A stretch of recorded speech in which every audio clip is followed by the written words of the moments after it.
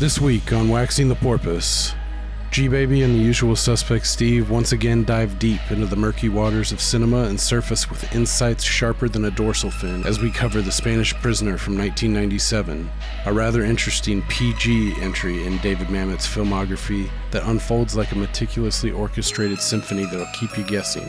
But does it hit all the right notes? Join us as we discuss comedy gold by way of Ye, Steve enlightening G-Baby on the dentist system and how it dovetails into this picture, the prospect of getting shanghaied in a foreign country, and alliteration notwithstanding, the downright diabolically discordant and frankly dogshit dialogue of this film. The porpoises, midnight companions and keen observers, once again find themselves plunged into the depths of the silver screen. With the finesse of skilled mariners, they attempt to glide through the intricate currents of this high-stakes confidence game, a mesmerizing spectacle that unfolds like an underwater chess match, where every move ripples with strategic intent and the waves of suspense lap at the shores of mystery. Any Bone Thugs fans out there? On Crossroads, is it And I Miss My Uncle Charles Jones or Charles Y'all? Yeah, man, I miss my Uncle Charles, y'all. Let's wax this buffaloed porpoise.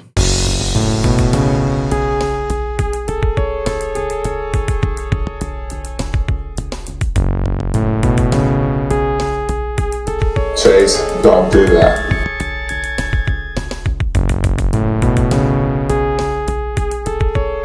You see, we working on his brow chakra.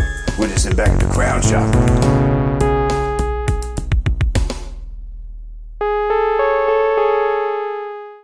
God, I haven't seen that in forever. It's when they get Chunk and they're like spill it, tell us everything, but they obviously they only want to know about like where the fucking the treasure is and shit. And he's like everything. He's like everything. And then he starts from like every childhood sin from like age 4 up.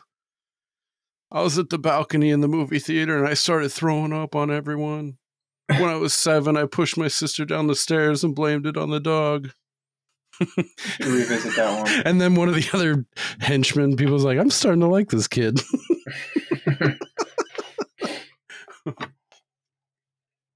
Oh boy. You're gonna have to save me on this movie a little bit.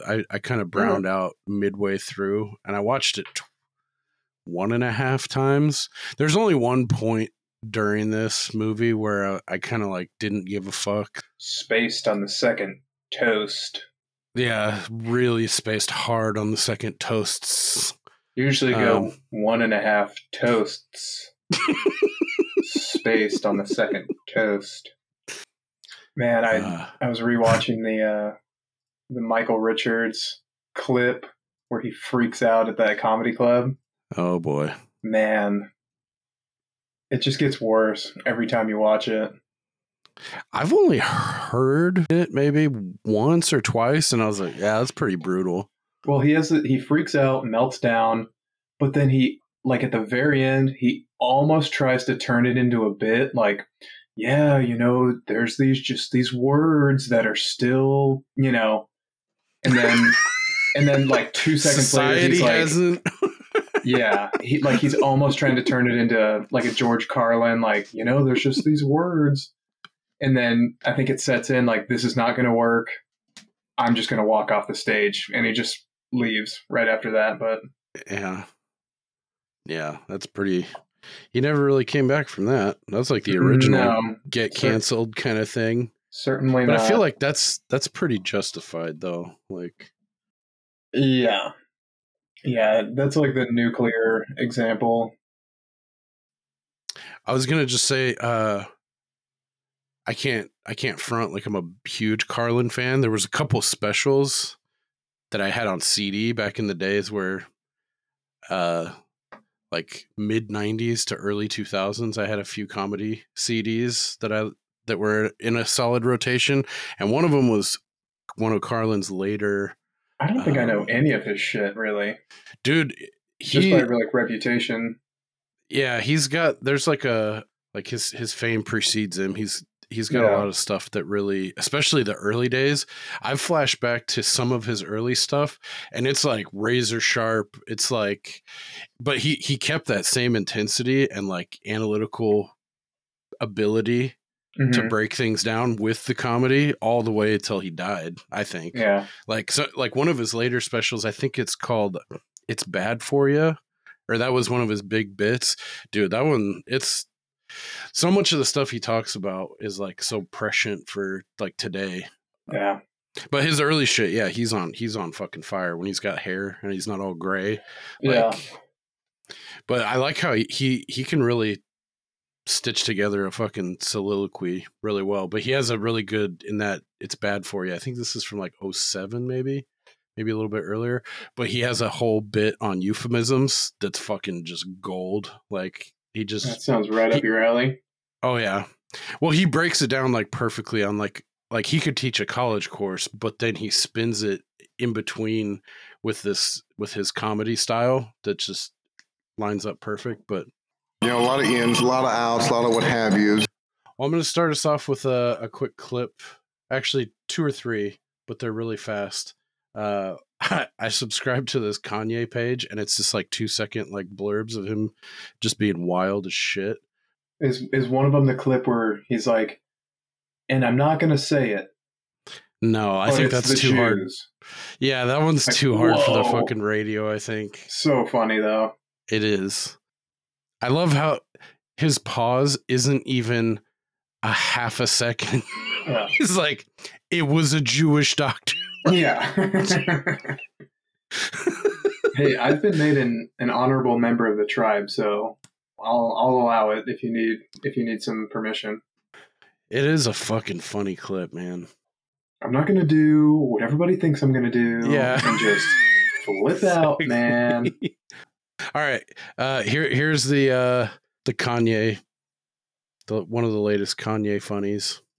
Drove me to a point of exhaustion, which was misdiagnosed by I'm not going to say what race, what people, doctor, and what hospital, and what media it went to. We know I can't say that. It was a Jewish doctor. God. The lightning quickness, like anything else aside, it could have been anything. I'm not going to talk about whatever it is, just how quickly he'd fucking just, yeah, I watched that a couple times. The speed of light, if you had a stopwatch on it. They motherfucking made the Twix double the size trying to make us fat. What was he wearing? Wow, that was a very visually interesting clip. All right, last one. This one really got me. I don't want to hang out with him. Give the neighbor's kid a chance. He's harmless. What's up, Dylan? Did you know that Amelia Earhart got eaten by coconut crabs? You know, I think I did read that, actually. That's crazy to think about, because it's like, did she die when she crashed? How long was she stranded on that island? You think they ate her pussy? What the fuck, Dylan? Yeah, my old lady just showed me that one yesterday, I think. Awesome. Maybe you sent it to her. Or... I think I did, in hopes that she would make you watch it too. Oh, yeah. Dude, that one's so good because it's like, dude, I have met people exactly like that. That was like dead nuts. Yeah, like your mom's friend's kid who's a psycho. All right. We are on episode 84 now, talking about The Spanish Prisoner from 1997. This is one that I have never seen also, so this is a blind watch for both Steve and I. As usual, you have myself, Jim G. Baby. Yeah, man, I miss my Uncle Charles, y'all. And of course, the usual suspect, Steve. 200 degrees in sunlight, minus 200 in the shade, canyons of razor-sharp rock, unpredictable gravitational conditions, unexpected eruptions, things like that. Okay, so the scariest environment imaginable. Thanks. That's all you gotta say. Scariest environment imaginable. How's it going, man? White House. You've seen Armageddon, though. Oh, yeah. We can get that. Okay. Yeah. We can and they don't want to pay taxes again, ever. Man, that is I should get that Michael Clark Duncan. That'd be an excellent bump. I saw that one in theaters. I remember it fondly. Nice. Yep. That's one of the ones I watched a couple times, I think, in the theaters. That was a return watch for sure. So that was like my prime movie watching couple of years, because what was that, probably somewhere between 95 and 98, right? Yeah, I think it was closer. It's one of those ones I always mix up between 97 and 99, but Okay. it easily could have been 98. But yeah, 97 to 99, there were some really prime time blockbusters in there. Men in Black. Yeah, well, because before that I wasn't aware enough to really care, and then after that I just didn't care. So The Spanish Prisoner, when I saw it was in 97, that was my cinematic renaissance period. So I was excited because I just assumed it was going to be great. Yeah. I have thoughts about this one, but what'd you think? I did like it. I could see why it's not widely known as being really good. I think it gets too many points for the director and being a little like artsy fartsy and navel gazing and fart sniffing. I will say the first 20 or 30 minutes, I was not having a good time. Me too. I thought was the dialogue, just like that meme. Yeah, I was totally for sure not having a good time the first 20 or 30 minutes. And so I just thought, like, okay, well, I'll just hate watch the next hour and a half and enjoy it that way. And it was the fucking dialogue, dude. It's not only what the script was, but it reminded me of like a really bad school play where like one person would speak and then the other person would have like a perfect retort, but too quickly. And it just, it didn't sound like normal people speaking. Right.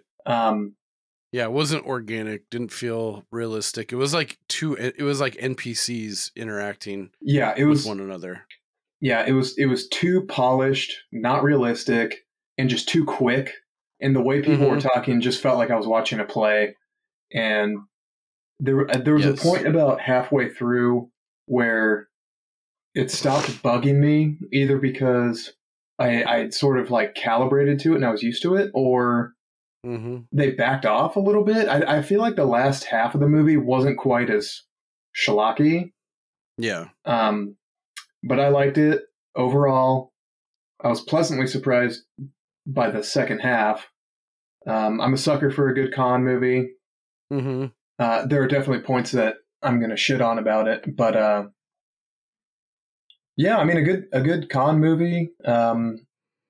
It kind of reminded me a little bit of Matchstick Men, which we had covered in a prior episode. Or, I mean, I feel like the holy grail of con movies is Usual Suspects for me. Even though it's not really a con movie, it's like a good twist, sort of convoluted story. But yeah, so what did you think about this one? Because this was also your first watch. Yeah, and I don't know. I have this thing where like sometimes I'll see or I'll hear something that I missed when it came out like years later, and then I hear that it's good, or especially if it's been like 10 or 20 years and it's like, oh, it's really good, and if it's got like a 7 on IMDb or above, I'm usually like, I can usually take it to the bank. Like, I think I'm gonna like this one, you know? Yeah. And this is just one of those ones I kind of had in my back pocket that I hadn't seen, and I was just like, I think I'm gonna, like, a 90% chance I'm gonna like this one, so I'm definitely gonna watch it one day, and just didn't for whatever reason. One of the things that turned me off was that it was PG and it was a David Mamet film, because he's known for his harsh language, you know. So that was kind of off-putting. I was like, oh, is this gonna be some cheese dickin' ass fucking PG movie? But that really didn't play into it at all. But I don't know. I'm still kind of wrestling with this one. Like, I'm definitely of two minds about it. Almost beat for beat, I hated the first 20, 30 minutes. I was like, yeah, this is bullshit. Like community college, like drama nerd, fucking theater for like 5 people in the crowd. Yeah. I don't like anyone in this movie except for Ricky Jay, who plays George, and he's just like he's like a token like stock like spews adages and like cryptic sayings. Every interaction he has with someone is like a fucking pull it out of like Thoreau or like a Shakespeare line or something. Yeah, that Some was of my them are pretty good. least favorite guy for me of all time. Really? Every time he opened his mouth, I was like, "What are you, like a 17th century like clairvoyant? Like, so why are you talking like this, you fucking weirdo?" I see. I thought you would like him the most because he's like in like the gambling, like the card world. He's Ricky Jay. I've tried to tell you about him a couple times in the past, but he's like a super famous magician, card sharp. Oh, really? Like he's also like he's like a learned scholar, like all that shit. I think David Mamet put him in here because he had a movie from '87 called House of Cards, I think, or House of Games, where poker plays predominantly, and he has a role in that as well. But he's just like that. Like if you see him in interviews too, he kind of talks in these cryptic phrases and sayings and stuff. I don't know. I find it endearing. Now I really hate him. Yeah. I can see that definitely rubbing someone raw, but nobody talks like that in real life. Yeah. I mean, it's not as overkill as his character in this movie, but he's equipped with like a lot of sayings, but a lot of that is like his patter, the magician's patter that he uses when he's talking and setting up these like all this shit, you know. I could see that. So that's part of his showmanship, like that quality of him. Like if you go on YouTube and there's a bunch of different ones. Some of the shit he can do with cards is fucking bananas, like David Blaine level. Like how the fuck are you doing that? But also like the like the pageantry and like how he like talks with the crowd, his crowd work, and like the shit that like his part of his presentation that he has prepared and he's speaking is fucking like it's just really well done. Like I couldn't do that in a fucking million years. Like he makes it seem like effortless, you know. Shakespeare mixed with David Blaine or something. Yeah. But I like him a lot just outside of this movie too. But yeah, I couldn't latch on to anyone, but kind of like with you as well, like maybe midway through the second half, I got into some of the twists and turns and the double crossings, and like this guy just keeps digging a fucking deeper hole. Yeah. But then there's like little points where I was able to pick out like plot holes and like, oh sure, why would you do that, man? Like, so I don't know. I'm pretty lukewarm on it. I'm gonna come across the bow and say I didn't like this movie. Okay, I won't watch it ever again. I think by the end of it, I think I can warm you up a little bit because I'm a cynical asshole, and I definitely went into this after the first quarter like, this sucks ass. I don't like it, but we'll see. I think the one thing that I will not sway me is the character of Susan. Yeah. I fucking couldn't stand, and I didn't understand why they went that heavy-handed with her and her character. I was like, this is dumb. I think it's a Rob Zombie, Sherry Moon Zombie kind of thing, because that's David Mamet's wife. Yeah. And they've been married since like 91, and she's been in like everything he does, like whatever. Yeah, her character, like her acting was really bad. Her dialogue was some of the worst. Yeah. Like we had previously discussed. She also has this weird quality that the main guy, Joe Ross, has, where they both look so much like another person that I can't put my finger on that it drove me nuts the entire time. And then afterwards, I looked them both up. I didn't recognize a single thing from either one of their IMDb pages, but yeah, they're pretty obscure actors. Her performance was pretty bad. I thought it was obvious from early on that she was part of the con. Mm-hmm. And I was kind of hoping for like one more misdirect at the end, like, oh no, we made it seem so obvious that she was in on it to throw you off that now she's actually going to help him, and she's an ally. Yeah. But then when they're like, oh yeah, no, she's a bad person, it's like, oh fuck. I mean, yeah, duh. Obviously, she kept saying over and over, like, I'm new. I'm very new. Like, I've only been here. I'm new. Yeah, that was so fucking cloying and like saccharine. I was just like, like shuddered. Yeah. It's like, okay, we get it, man. And I mean, she holds the bit all the way to the end, even when she's getting hauled into like that police van, like paddy whacking thing. Yeah. And she's like kind of playful. She's like, oh, well, I'll see you around. You know, or so, she says something like that, and it's like, aren't you gonna help me? And then he had like some bullshit line like, enjoy your home or something like that. Oh, God, way to go out with a dud.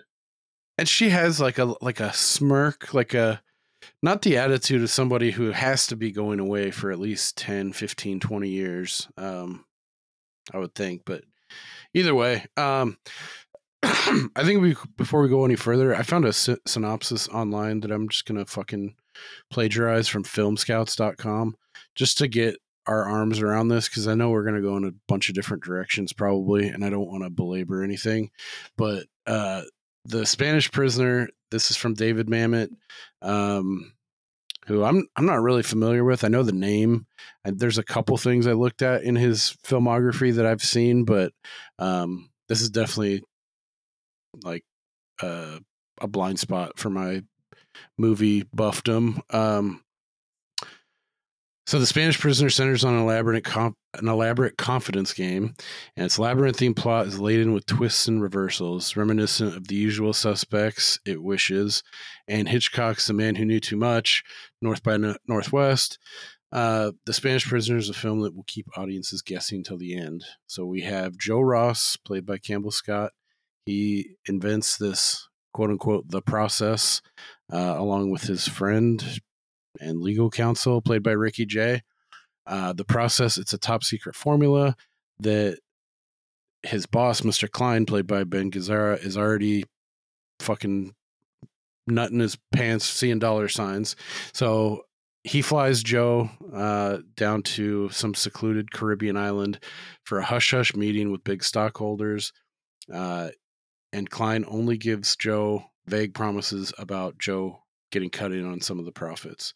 Joe's a very trusting guy. He's starting to think he might be getting shut out of the biggest thing that's ever happened to him. By chance, taking a walk on the beach while he's mulling things over, he happens to encounter Jimmy Dell, played against type by Steve Martin, a mysterious jet-setting businessman, and they make plans to meet in New York. When back in the city, Joe confides his troubles to Jimmy. Jimmy is there to help. As Joe's relationship with the company deteriorates, so does Joe's faith in the people around him. His colleague and confidant, George, again played by Ricky Jay, his boss, Mr. Klein, Jimmy, and even Susan, played by Rebecca Pidgeon, a secretary with a none too subtle crush on him. Are these people his friends, as they claim, or is there something darker underneath? As they all pledge to stand by him, Joe finds himself not knowing who to trust or where to turn, trapped in a world which nothing and no one are what they seem. So, yeah, it's really convoluted. It's up there with, like, it's trying to do like those movies that were mentioned, like The Man Who Knew Too Much by Hitchcock, The Usual Suspects. I think it falls really short of that, but that's the kind of thing that you're in for with this one. Yeah, and I think one of the things that really hurts it is in The Usual Suspects and also in Matchstick Men, you don't know that the con is happening until the reveal. I feel like in this movie, it only takes about 5 or 10 minutes, like when you first meet Steve Martin, and he's so overly like swarthy, and it's like, okay, clearly this guy is, clearly the con is on, so who's involved? Is it going to fall for it? Is it going to be successful? And the whole time you're just waiting for, like, you already know it's happening. You're watching it in real time. Right. You're just waiting to see it unfold.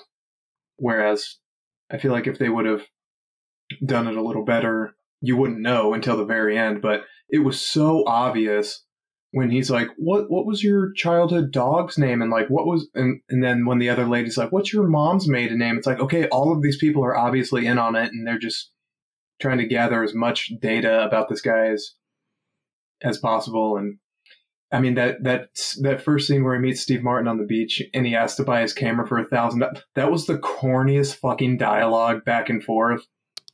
Yeah, his response was so weird and like robotic. He's like, "So what is this? A favor?" Like I was like, "What? No one talks like that." If you're asking me for a favor, I would sooner rather just give you the camera, sir. And then when he comes to apologize, as a gift. Yeah, shitty dialogue. I did see one review where it was like, once again, Mamet's dialogue is gorgeous. I'm like, man, I must be really fucking dumb because it bugged the shit out of me. But no, that person fucking credit cards his ass and smells it. That's fucking terrible. Yeah, so I mean, if you don't know much about David Mamet, I know less than fuck all. But I did see that he wrote The Edge, which is legit. He's as a writer, he's written some cool shit. As a director, I mean, there's a movie from 2001 with that's a proper heist movie with Delroy Lindo and Gene Hackman. That's a fun flick. The rest of his stuff I wasn't really familiar with. I know he's real big. He's known for State and Maine. I've heard that movie mentioned, but I just figured it was like a theater nerd kind of movie, which I think it is. But that would make sense. I do like he wrote Glengarry Glen Ross. Yeah, you ever seen that? I haven't seen it. That one's got a very theatrical speech, like dialogue style, but it's a completely different movie, and I feel like it fits. Like these people are salesmen in that movie, and like they're cutthroat. Yeah. Kevin Spacey's actually in that one, oddly enough. Coinky Dink. It's a completely different setting movie, what they're going for, but that's a really good one. He wrote Wag the Dog, which is a good movie. Yeah, he's written way more than he's directed. I guess a lot of people like Spartan with Val Kilmer. I don't know if I've seen that one. I think he plays like some kind of FBI agent or something in that one, but oh yeah, I didn't even see that. He wrote The Edge. That's crazy. He wrote Hoffa. Hoffa's okay with Jack Nicholson and Danny DeVito. Shit, The Untouchables. Okay. He's got now we're talking. Bona fides. Yeah. I mean, you've never seen The Untouchables, have you? No, of course not. With Sean Connery, Kevin Costner, Andy Garcia. That's a banger. That's a good movie. That makes me like him actually a lot more right now. So, good for you. Good on you, David Mamet. So this will come as no surprise to you at all, but the IMDb score was just right down the middle at 7.2, like everything else is. Yeah, I was pretty shocked to see that. Honestly, I was like, do you know the Rotten Tomato score? No idea. If you had to guess, what do you think the critics and the audience calls it? I feel like this would be a critical darling, and I mean, fuck, it could be a coin flip. I'd go somewhere in the 80 range, critic, and then I'd go maybe 60s for audience. Okay, you're not super far off. 89 with the critics, which I think is generous. Yeah. And 81 with the people, which also I think a little generous, but not super unreasonable. I didn't see that. And yeah, it's not dog shit the way I'm portraying it, but yeah, I feel like those two scores are really high. I'd definitely be more in the 60 range on this. So like maybe a C minus. Maybe we'll give it a pass. I don't know. Because there were some certain things I liked about it, but So I think the first indication that he should have known what's her name, Susan. That was her name, right? Susan? Yeah. The annoying secretary. It seemed so fucking obvious. And I don't know. I thought I was going to talk you into liking it. I might talk myself into hating it by the end of this. I thought the first, like, extremely obvious clue was when she makes her stupid little fucking scrapbook. And it's got the pictures in it from the camera that he sold to Steve Martin. Like the pictures of him with the girl in the background. Or am I...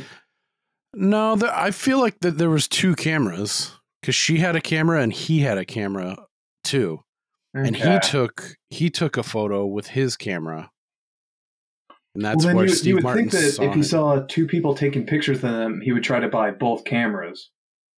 Yeah, but I think she had walked off first. All right, maybe. All right, maybe I'll just calm down over here. But well, one of my first ones that tipped me off, like. That was pretty shortly after that is when they're on their return flight and she's like just badgering him on the fucking plane. Yeah. And then also saying like, well, you got to watch out about, drug mules. Like don't accept any packages or anything like that. Yeah. It's like, dude, this is so on the nose. And he's in the moment. Joe's just like freaking out. Cause it's like, wait, I did that. That's me. Like, he's not sitting there to think like, this is kind of cool. A coinky dink, like she's being weird and then she happens to talk about this, which like sets me down this path. I don't know. Maybe not as Joe, he shouldn't have been tipped off. Maybe, way earlier he should have, but for the audience, for sure. And the whole thing about how she kept being weird about like, was he on the seaplane or did he just come up on the boat? I was like, why are you being weird? And for Joe too, like if a guy came up and was like, hey, I'll give you $1,000 for that, like being all weird, my first instinct would be like, fuck off. No, like leave. Or I would be like, if I was like thinking really quickly on my feet, I would like to think if this fucker is willing to offer me $1,000 for this, I'd say, no, 2,000. I got him 10. Yeah, like let's see how fucking serious you are, bucko. But that whole exchange, and then seeing him later on the tennis court, and like, yeah, my little sister's alternate for the Olympics. Like all that shit was just really cringy, and that was another nominee for worst dialogue exchange back and forth. At first I thought, is there some gay shit going on here? Like, is our guy Joe, like, is he like cruising for a piece of ass on Steve Martin or vice versa? I was like, this just feels weird. I don't know. Maybe it's me being an introvert. It's like, I would have been like, this guy's giving me weird vibes. Go away. I'm trying to go to my hotel room and fucking take a shit and go to sleep and get out of here. The point too, where right before he leaves, he's like, "Oh, hey, would you take this package for me?" Fuck no, I don't even know you, guy. Like, but if he didn't, we wouldn't have a movie. So, yeah, and he had to know he was going to open it and read the note. Like, ooh, there might be a lady in this for me. But so to skip ahead before we skip back, Ed O'Neill, who I liked his little entrance. That was cool. So awesome. But as he's describing the scam, it's like, that's not at all what you're describing. Mm-hmm. It sounded more like, I don't know if you're a big Always Sunny fan. This sounded more like the Dennis system. Are you familiar with that? No. Oh, man. So Dennis is one of the characters in Always Sunny. Yeah, I'm familiar with him, for sure. So he's got a system for like getting women to fall in love with him, and he calls it the Dennis system. It's an acronym. And... oh man, I wish you were more familiar with it. So the steps for the Dennis system are: demonstrate your value, engage physically, nurture dependence, neglect emotionally, inspire hope, and separate entirely. And I just kept thinking this is like a Dennis system. Like he shows the guy like, oh, I'm a rich guy, I've got this plane, here, I'm going to like give you my card or offer to meet you and buy you dinner. And then when the guy doesn't follow his instructions properly, he's like, fuck off. I don't want to be friends with you. Yeah. And then he's like, okay, I can help you with this attorney. And then, except for the separate entirely at the end. If anybody's a big Sonny fan, I feel like they'll really enjoy the Dennis system analogy there. But yeah, I was looking up online in some research for this, and it didn't really hit me that way until like later on, that I was like, that doesn't sound like what he was describing. And then, no, that sounded like a Nigerian prince. Right. This just seemed like the long con. Yeah. Yeah. Fuck.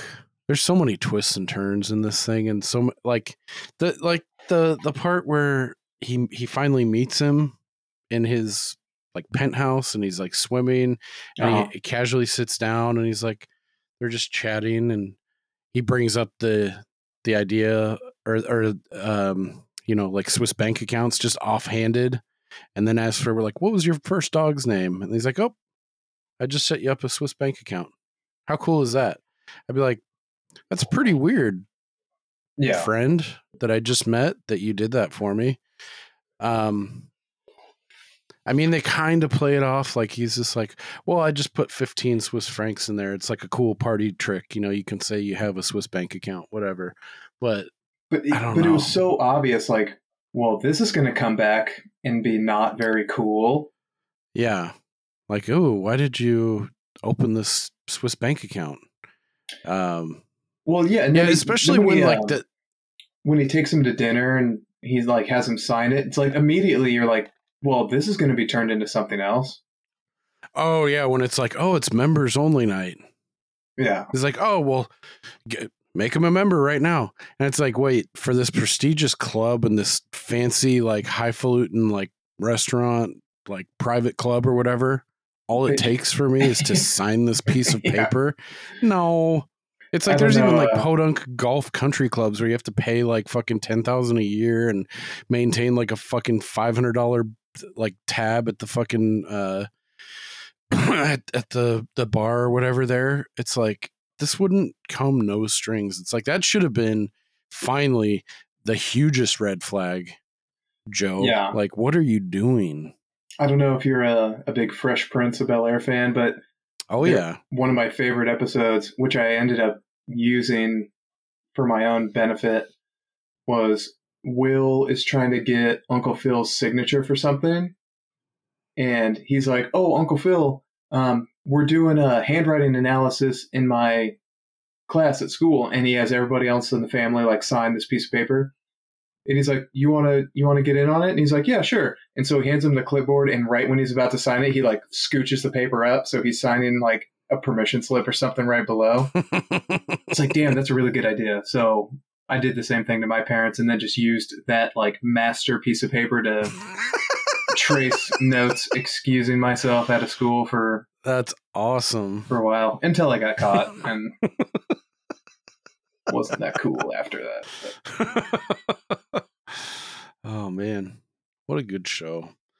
So I thought the biggest like annoying, so it's this huge con, right, with all of these people involved, and it seemed like the first moment where he realized something was wrong was when he went to go deliver that framed picture to the sister, which he kept missing. Yeah. Or she's sick. She couldn't make it to dinner. And so he goes to deliver it, and it's an old lady. So that's when he kind of knows the ruse is going on. So for this whole consortium or whatever group of people, how hard would it have been for him to just have a fake sister? Right? Like just, get a henchman or an actor lady, a stand-in. It's like, why would you chance it to be? Because the first time that he goes to drop off the book, they show that old lady come out and he just misses her. So it's like, that would have blown up the whole con right there. Well, and he was supposed to hand deliver it to her. So what was the goal there? Yeah. Well, I think that part was like that fake anger. Like I'm going to play kind of hard to get right now. Like that was built in, like, because he wasn't clear about like, no, I expect you to fucking go up to the door and meet my sister and hand it to her in person. Yeah. I definitely took it the way Joe did. Like, hey, will you make sure this gets to my sister? Right. Deliver it, whatever. Like the first N in the Dennis system, which is neglect emotionally. I get it. Yeah. Yeah, it makes sense. But the other thing too that I was wondering about throughout this whole thing, and they do touch on it a little bit, it's like this guy's so secretive about this process, this new thing that he's developed that's going to revolutionize and for his company is going to just reap, like, it's going to be a huge windfall, right?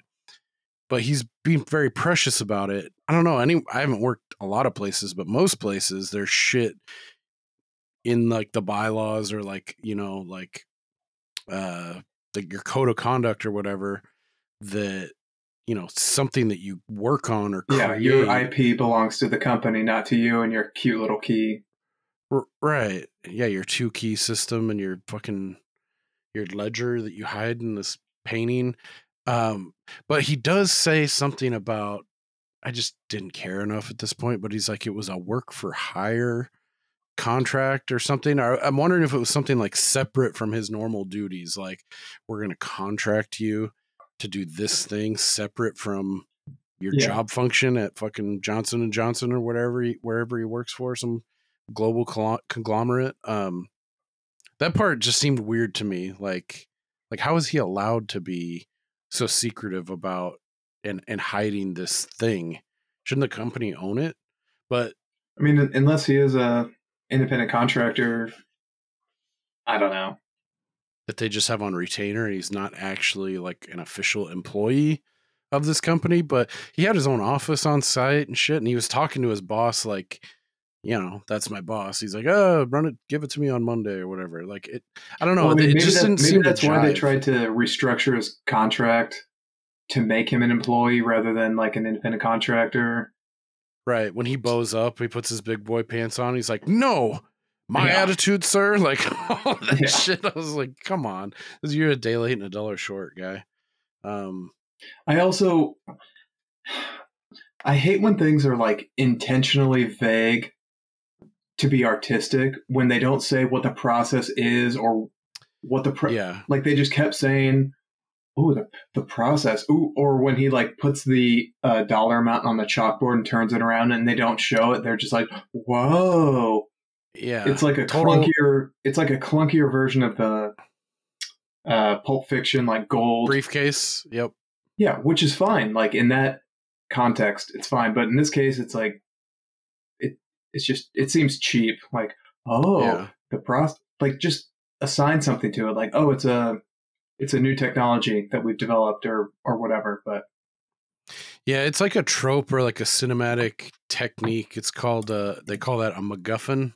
I think it comes from like Hitchcock, maybe predates that, but yeah, it's like an instrument that you can plug into a formula of like your movie or your show or whatever it is, and it's a thing that like has value that drives the story forward, but it could be anything. It could turn out to be a fucking hot dog, you know, like, or, you know, it's just a kind of a red herring, but not really. Like they call it a MacGuffin. I can't remember why. I think it's from a movie where there's like a dude named MacGuffin or something, but that's it. It has a distinct function within a movie and within a plot.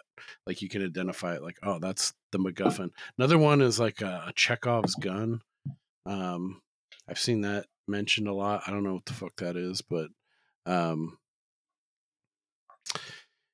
yeah, I don't know. Something about this just I didn't, like you say, it didn't feel organic. Like the relationships, like of the people and like the way they interacted, it felt kind of fucking lame. I don't know. So can't articulate it beyond. I did have some hope because I feel like when he replaced the book and he still had the original at home, I thought that would be. I did too. I was like, come back to this. Like, this is the ace in the hole that deviated from the con plan that could come back and be the thing that blew it all up. right? Right. I will say there was also a lot of like really anti-Japanese. Yeah, there was. Even at the end, they're like, "Oh, no one pays attention to a Japanese tourist," you know. It's like, yeah, and that's actually what came back to said bite. that multiple times, but you really just had to pound that home one more time. Yeah, the heavy-handed nature of the movie telegraphing that shit, it was kind of rubbed me wrong too. So another one where they just were like rubbing your fucking face in it is when she takes him down to Boston instead of New York to get on the plane, and the woman and child in front of him, like, "You're dropping your book. You're gonna break your book. You broke you broke your book." I'm like, this has not occurred to you at all? Yeah. Like, oh shit, his fingerprints are on that book. It's well, because there were so many discussions about, like, if we only had his fingerprints on anything, do we have anything of his? And then the mom is like, "Your book. You dropped your book. You dropped your book," over and over. I'm like, and he's like, "Oh, yeah, this could have been useful yesterday, like, or 2 days ago when you were like talking to the cops or whatever, like, and they were brazen you, like, oh, you know what? I do have his fingerprints." You know, it's like, yeah, come on, Sleepy Joe. Fucking well, and then guy. when he runs out front and they show the gun going through the X-ray, and Susan is talking to the FBI or fake FBI people, like least discreet conversation of all time happening across the street. Yeah, and then they just break and run back, and then the same thing happens like 10 minutes later at the boat launch. Yeah, where she goes back and it's like, "Well, what should I do with this guy who knows who we are and he knows? Oh fuck, I'm gonna have to go run back." Yeah, good that movie, felt really though. sloppy. Felt really sloppy. And then, like, how did Steve Martin know which ferry or which boat to be on? Because they tried to do that fucking gypsy switch and get on the other boat. It's like, oh, you knew he was gonna do that. Least penalized team in the SEC. He's a ghost, and he writes to us. Ghost writer. Nice. Well, and also, I mean, I feel like when he is talking, and we are jumping all over the fucking place, which is fine. Yeah. I would recommend this movie, though. It's for free on Tubi or whatever. Watch it. Yeah, it's a couple places. I think it's on Tubi, Freevee, and Peacock with ads. So when he figures out that it's a scam, he still takes the fucking actual notebook with him. If we've learned nothing from The Big Lebowski, he should have brought a fucking ringer, dude. The fucking whites. Yeah. So is he onto it that it's a scam when he's like, make sure you bring the process? Make sure you bring a copy of the process? That's another one that jumped out to me. I was like, he's never called it that before. Right. Yes. That's also correct. How do you know it's called that, motherfucker? I mean, I think it's just the way of spoon feeding you info that, hey, in case you weren't already aware that Steve Martin is in on this. Yeah. The fact that he never told him it's called the process and he's asking for it is, red flag number 10,000. But then when he talks to the fake FBI people, they're like, do whatever he says, take it, whatever. It's like, no, I'm still not going to do that because this is my only copy. And I have no insurance because I'm also really dumb. You got to get the ringer. Yeah. I kind of liked, actually, like hate watching the aspect of him, of Joe, like finding out, like, oh, that was fake FBI. Fuck, like, and all these like pitfalls, and like seeing that or does he notice that the plane ticket was to Venezuela? No, he doesn't. Okay, no. Or when he's getting brazed by the real cops, when they're like, "Did you open a bank account, a Swiss bank account?" And he's like, "No, of course not." And then he's like, "Oh, wait, he did that thing as a goof. Like, oh, that fucks me right now." And he's like, "And then, did you ever sign a extradition form or like a intent to fucking Like go a to declaration Venezuela for yeah, whatever the fuck that was for citizenship?" He's like, "No, of course not." He's like, "Wait, did I sign something that I have no idea what the fuck it was?" Oh yeah, they get into this rich club. Yeah. It's super yeah. And then they go and they to that restaurant later on, and it's just like some like shitty like dive like deli tavern place. I was like, this did not look like that when he went there. I don't know.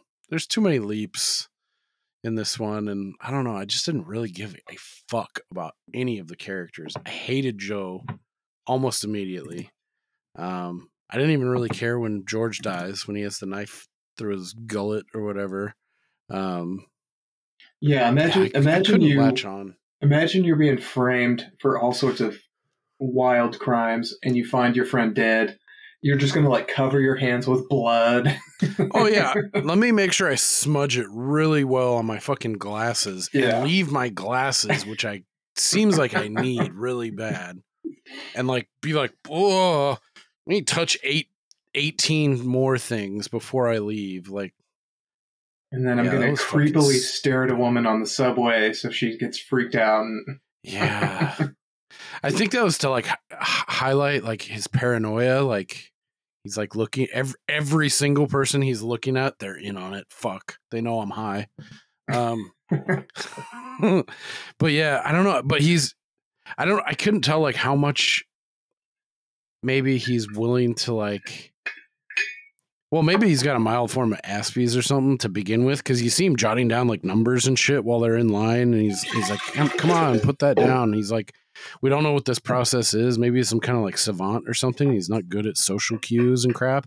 But he's also, it seems like he's very fixated on getting a fucking payday. And he's really worried about getting fucked over by his company. So maybe he's just got $ glasses on too, like of this forthcoming fucking cash out that, I don't know, that kind of hinders his critical thinking ability at points here, but he's also just a big giant pussy. So I think everybody around him sees that. Yeah, like he's an easy mark. The only time he bows up is that one when the lawyers come in and they talk about renegotiating the contract or whatever. He bows up a little bit there, but again, I think it was like he came in a day late, $1 short. Because then he follows that later on. He's like, "Oh, hey, Mr. Klein." Like as he's walking out the door, he's like, "I want to talk to you again about you bending me over for this thing that you." Well, and so this is where I think I'm hoping to maybe bring you back a little bit. The fact that good luck. Spoiler: we find out that it wasn't Steve Martin, the really clumsy mastermind of this whole scam. It was his own boss, who we find out earlier has no money, has no savings. Everything he was banking on was on this process. Mm-hmm. So I actually really liked that kind of reveal because it makes sense. Like, okay, well, I get why this guy would hire this whole crew of people because he doesn't want to split a nondescript amount of money when he could just take it all for himself. And he kind of seemed like a scumbag early on. Yeah. Yeah, he keeps dodging him and like, "Hey, we're down here on business. I'm here to have fun. Talk to me when we get back to New York." But then he rings his hands too, like, "Oh, the stockholders meeting, they keep me in the dark too." He's like, "But there's going to be plenty to go around once this deal goes through." Like, he's clearly dodging this guy. Like, yeah, but he did play it perfectly with Steve Martin telling him like, they're going to fuck you. They're going to say all this good shit. And then they're going to start, and then he had his attorneys do exactly what he told him Steve Martin was going to do. Right. So, he played him back on both sides, back into Steve Martin's arms. And yeah, I thought that part was a little pretty problem. Yeah. that problem, reaction, solution kind of thing built in. Yeah. So in hindsight, I thought that was pretty clever, but yeah, I'll give you that. I did like, I wasn't expecting it. I thought it was like, I thought Steve Martin was like just this rogue operator who maybe got like some intel and like it was his scam. So I'll give you that as a point. Like I did like that it's like, oh, it was your boss the whole time, because his motive makes sense and like the links that he would go to play up Joe, but just all the things that happened to him, so many things would have had to go right or near perfect for the con to continue on.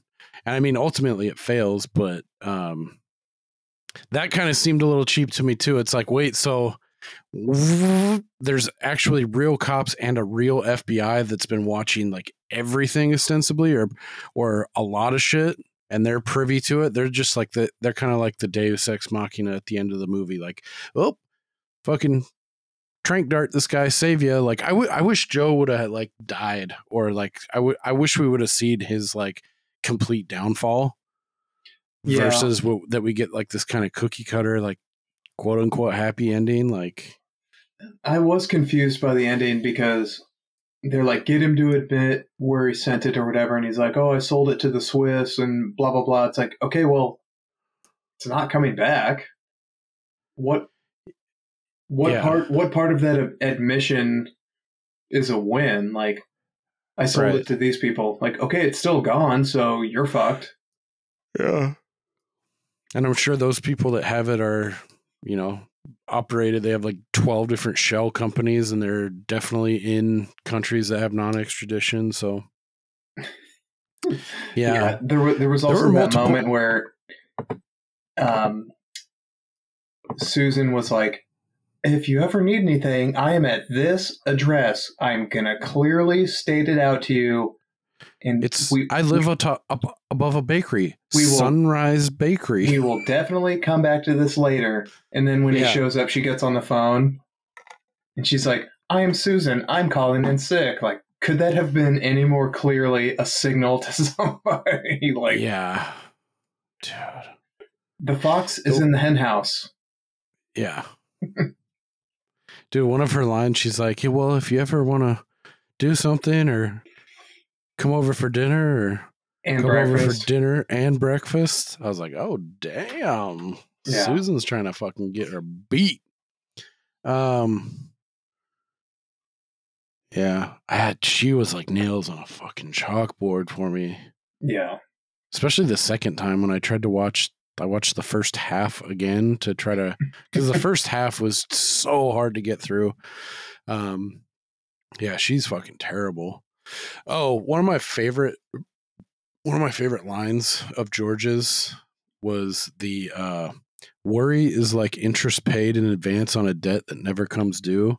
I was like, I like that. That's pretty fucking slick. But then, yeah, what are his other ones? Nobody going on a business trip would have been missed if he never arrived. Beware of all enterprises which require new clothes. That one I didn't get. Do you understand what that means? No. Don't care. Really fucking dumb. Or when he's hungover, he's like, what? He's like, how'd your night go? And he's like, I put a thief in my mouth to steal my brain. It's like, cool. Fucking weirdo. Yeah, you just be like, I'm fucking shithoused. I'm hurting. Roll me a doobie and give me a fucking Gatorade. Yeah, I don't know. This was like not. It really that meme. I'm straight up not having a good time. Is how I felt. Just overall with this. All right, can I help you feel better? Sure. Do you remember when Susan is driving him to the airport in New York and there's the checkpoint? Oh, yeah. Okay. Did you recognize the cop? Oh, yes. The fucking got your ass. Isaiah, whatever his name is. Yeah. Fuck, yeah. I did see that. And I was like, yeah, my echolalia, my wife will tell you. I hit her with about 9 got your asses. Well, he was about to.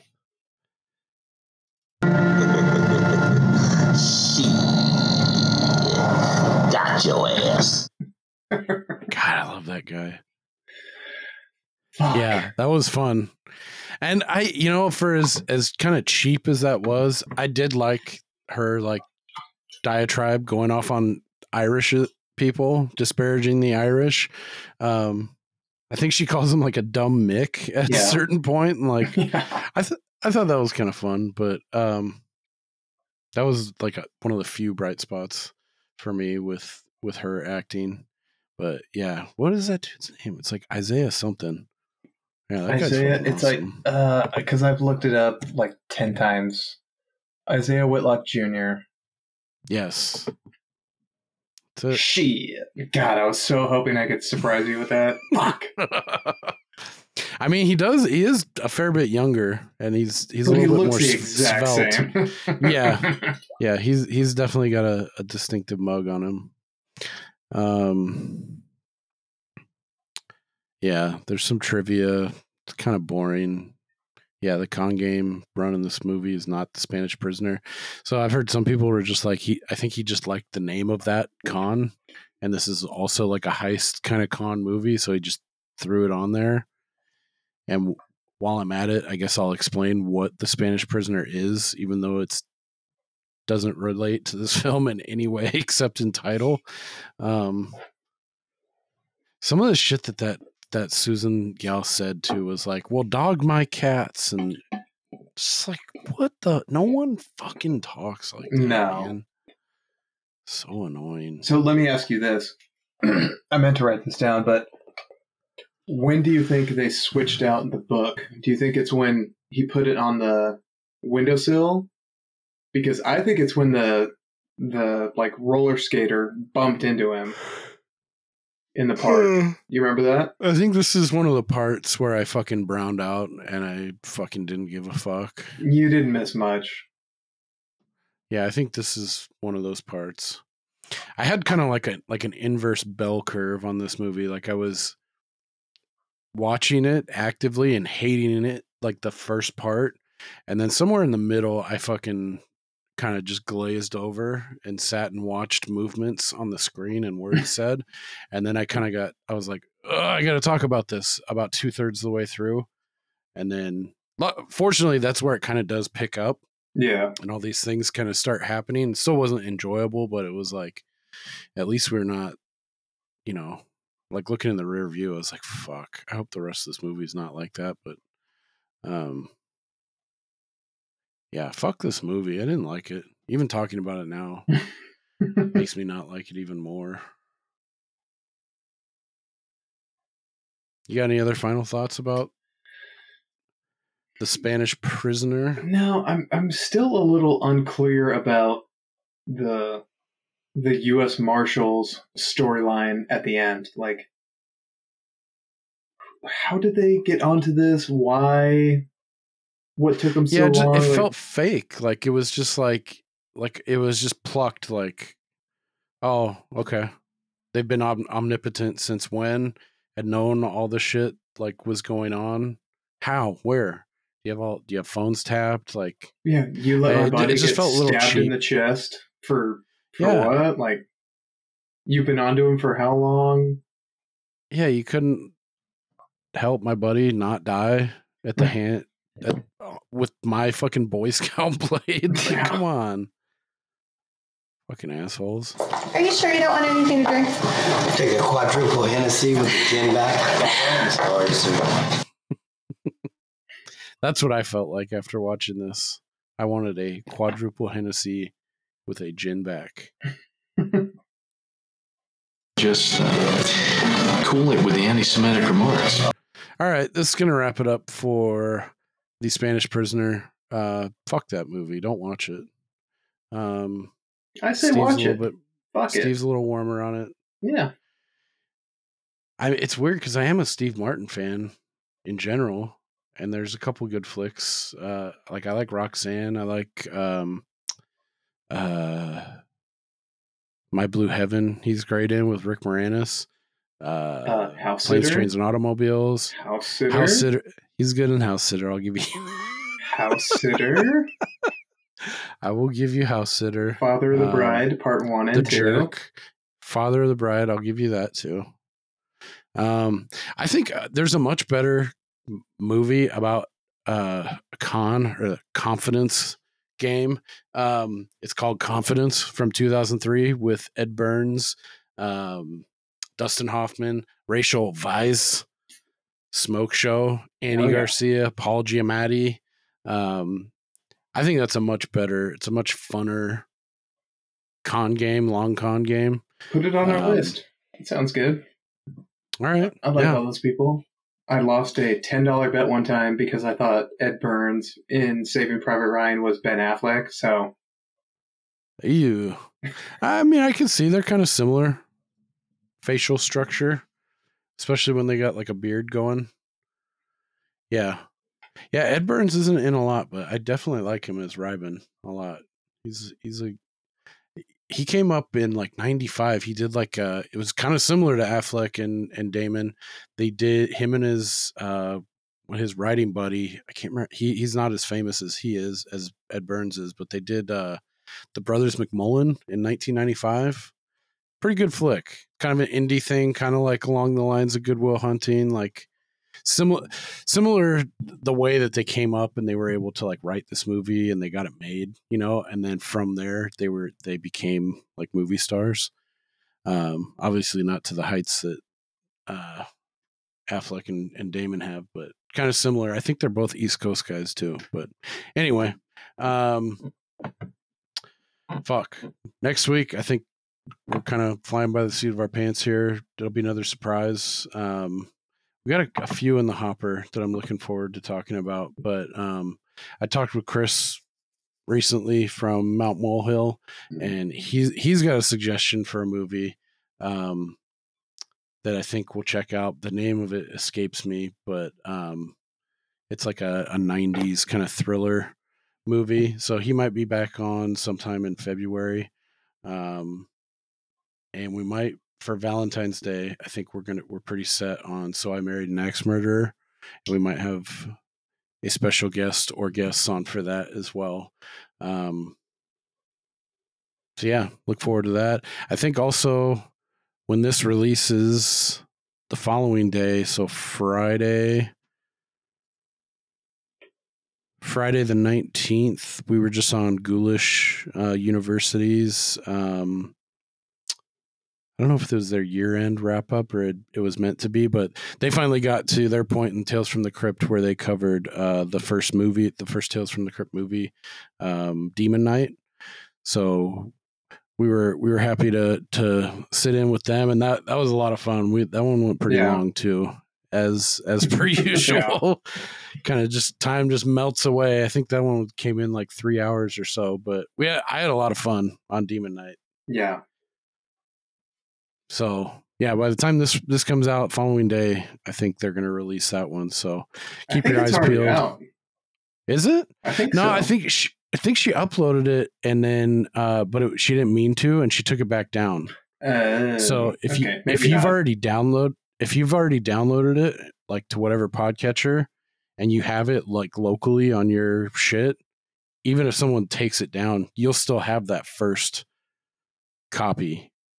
Unless you just stream podcasts. I know some people just stream them and they don't download them like individual episodes, but yeah, I found out that a hard way with one of our episodes. There was a fucking delay somehow kicked in between you and me, and I didn't pick up on it until someone told me, and it already had like 15 downloads or something. So I had to put like a little disclaimer like, hey, new versions up. Yeah, that was a pain in the ass to fucking untangle that ball of yarn and get the voices synced back up.